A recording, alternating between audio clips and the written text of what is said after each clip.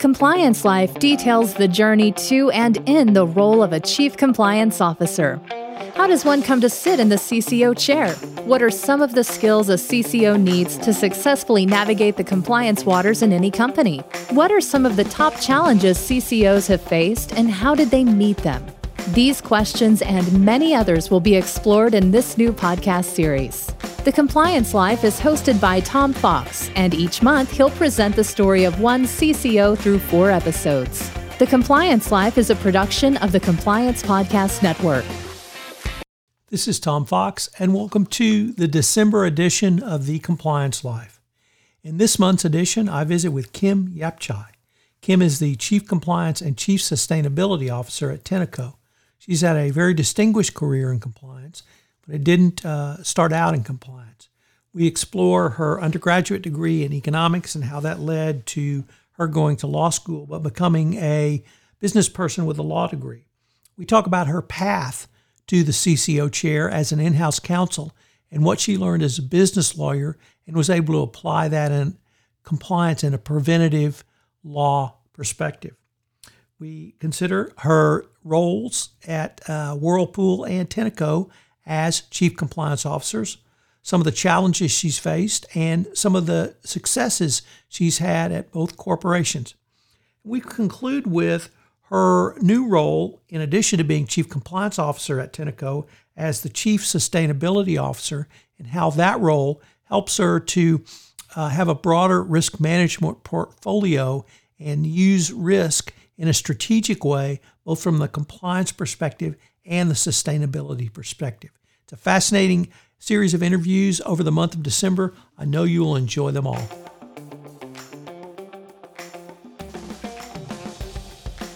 Hello, everyone. This is Tom Fox, back again with Kim Yapchai for episode 3 in our 4-part series with her this month on the Compliance Life. Kim, first of all, welcome back.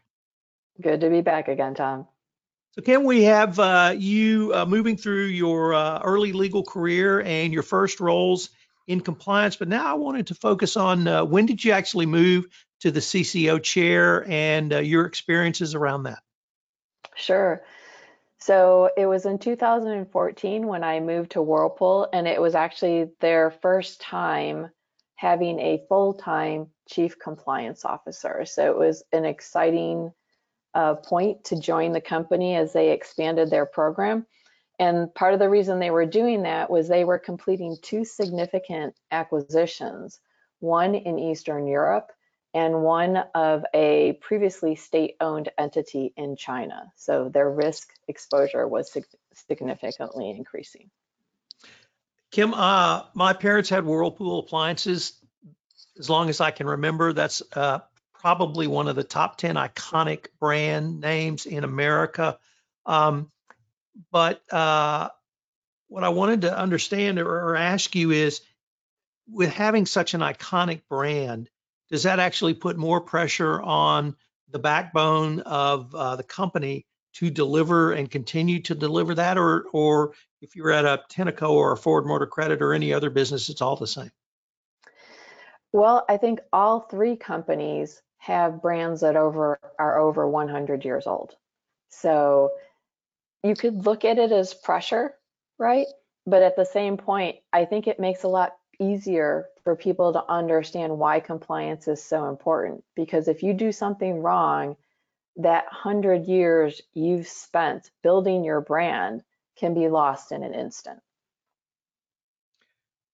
Wow. So even at a company like that, Whirlpool, as iconic as Whirlpool, its reputation.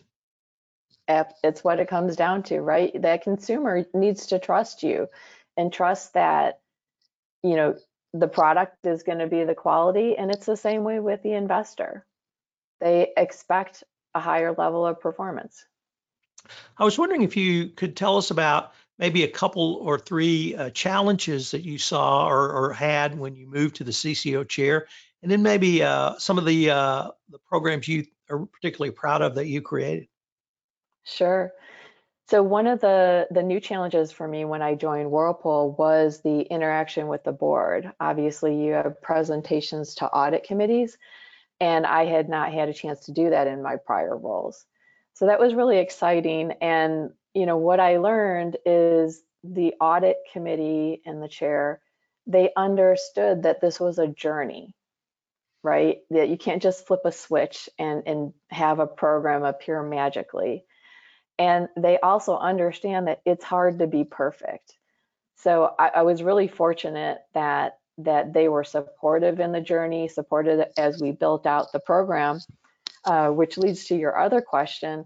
One of the things that I'm most proud of achieving there was the designation for world's most ethical company. Kudos. That is a really big deal, and I have some familiarity with it in terms of the process. And it's an extraordinarily comprehensive process that Ethisphere has put together. I was wondering if you might talk about the process just to get your application in, and were you able to use that process to really benchmark not only where you were, but where you might want to go? Yeah, sure. So I'll take it one step back from there. When I joined, the team and I sat together in a brainstorming session and said, what do we want to do? And we set our eyes on that because, again, we felt it was a good fit. It's much broader than your compliance program, frankly, right? It's what are you doing in sustainability, your reputation, how you treat employees. And so we built out our plan to achieve that. And at the end of the plan, as a little phrase, we put, if we achieve this, now we're cooking with oil, right? That's when we're really hot. And when we told the GC, she said, I don't get it. Because obviously that phrase doesn't include all the details that you need to accomplish that, the designation from Ethisphere. So of course we explained it to her, and then she understood it. But as you mentioned, the application process is very intensive. It's not just a self-assessment, it's you actually answering a questionnaire and then providing the support for your answers. So you have to be able to approve what you say. So just the gathering the information alone is quite the task, let alone building the program. How did the receiving that award, how was it received internally, not with you and your team? I know you guys were excited, but about the rest of the organization. How did that change the way they viewed compliance? Yeah, I think that it did. I was really impressed just, from everyone from HR to sustainability, right? How everyone felt stronger as a team, felt really proud of what they did and how they did it. You like to think we don't need external validation, but it really does mean something else when someone says, hey, you're the best. Let me pick up on something you said there that I found extraordinarily interesting, because I was expecting you to say something along the lines of, well, the CEO of the board thought it was great, but you actually talked about the other functioning departments in the corporation. And that leads me to speculate that they were a big part of not simply the application process, but your compliance program as well. Would that be a fair assessment? Yes, absolutely. Absolutely. Compliance is not something you can do alone, right? It's a team sport. And you need internal audit, you need HR, you need all of those other functions to be able to do it and do it well. How were you able to develop the relationships with the head of HR, the CFO, head of internal audit, or any other corporate function? Just have a cup of coffee with them, try to have informal chats, see what they needed. What did you use to really help build those relationships? So first of all, we had a candy station in the compliance department. It's amazing how many people will stop by and you can have informal conversations. It's a little hard to do now during COVID, right? But a little candy goes a long way. So I had one friend who said he always brought pizza to meetings. And so he became known as the pizza guy, and he was really the compliance guy, but that's the same concept, it sounds like. Yeah, and frankly, it was a lot of gratitude. It's thanking people and helping them to be the role models that we need, right? Versus asking them for more things. It's making it easy for them, having the bullet points that the CEO needs, right? Or implementing steps that decreases the CFO's worry to sign off on financial statements. It's partnering with them and providing value. In a prior episode, I believe you said that engaged employees can actually be ambassadors for your compliance program. Were you able to take that concept to Whirlpool, which has a much broader international footprint than perhaps some of the other corporations you were with? Yes, absolutely. So when I came to Whirlpool, the program had a very policing tone, right? Because they had gone through some investigations and self-disclosed, but it wasn't something that people wanted to be part of. And so I spent a lot of my time, again, implementing the same things I did at the prior job to make it interesting and engaging and fun and effective, right, at the same time. So in the beginning, it was me and 2 other team members. By the time I left, our global compliance monthly meetings had 30 people attending them, many of them voluntarily. They weren't required to. And then in addition, when we conducted events, we had a list of volunteers that wanted to come and be a part of our events and help us to conduct them, in a waiting list, actually, in fact. So I've never heard a compliance professional say there was a waiting list. That's fabulous. Yeah, you've never participated in one of my events is what that means. Well, I believe that you moved over to a similar role at Tenneco after Whirlpool. Was that correct? Correct. And one of the first things the CEO did when he introduced me is he said, I finally found a compliance person who's fun.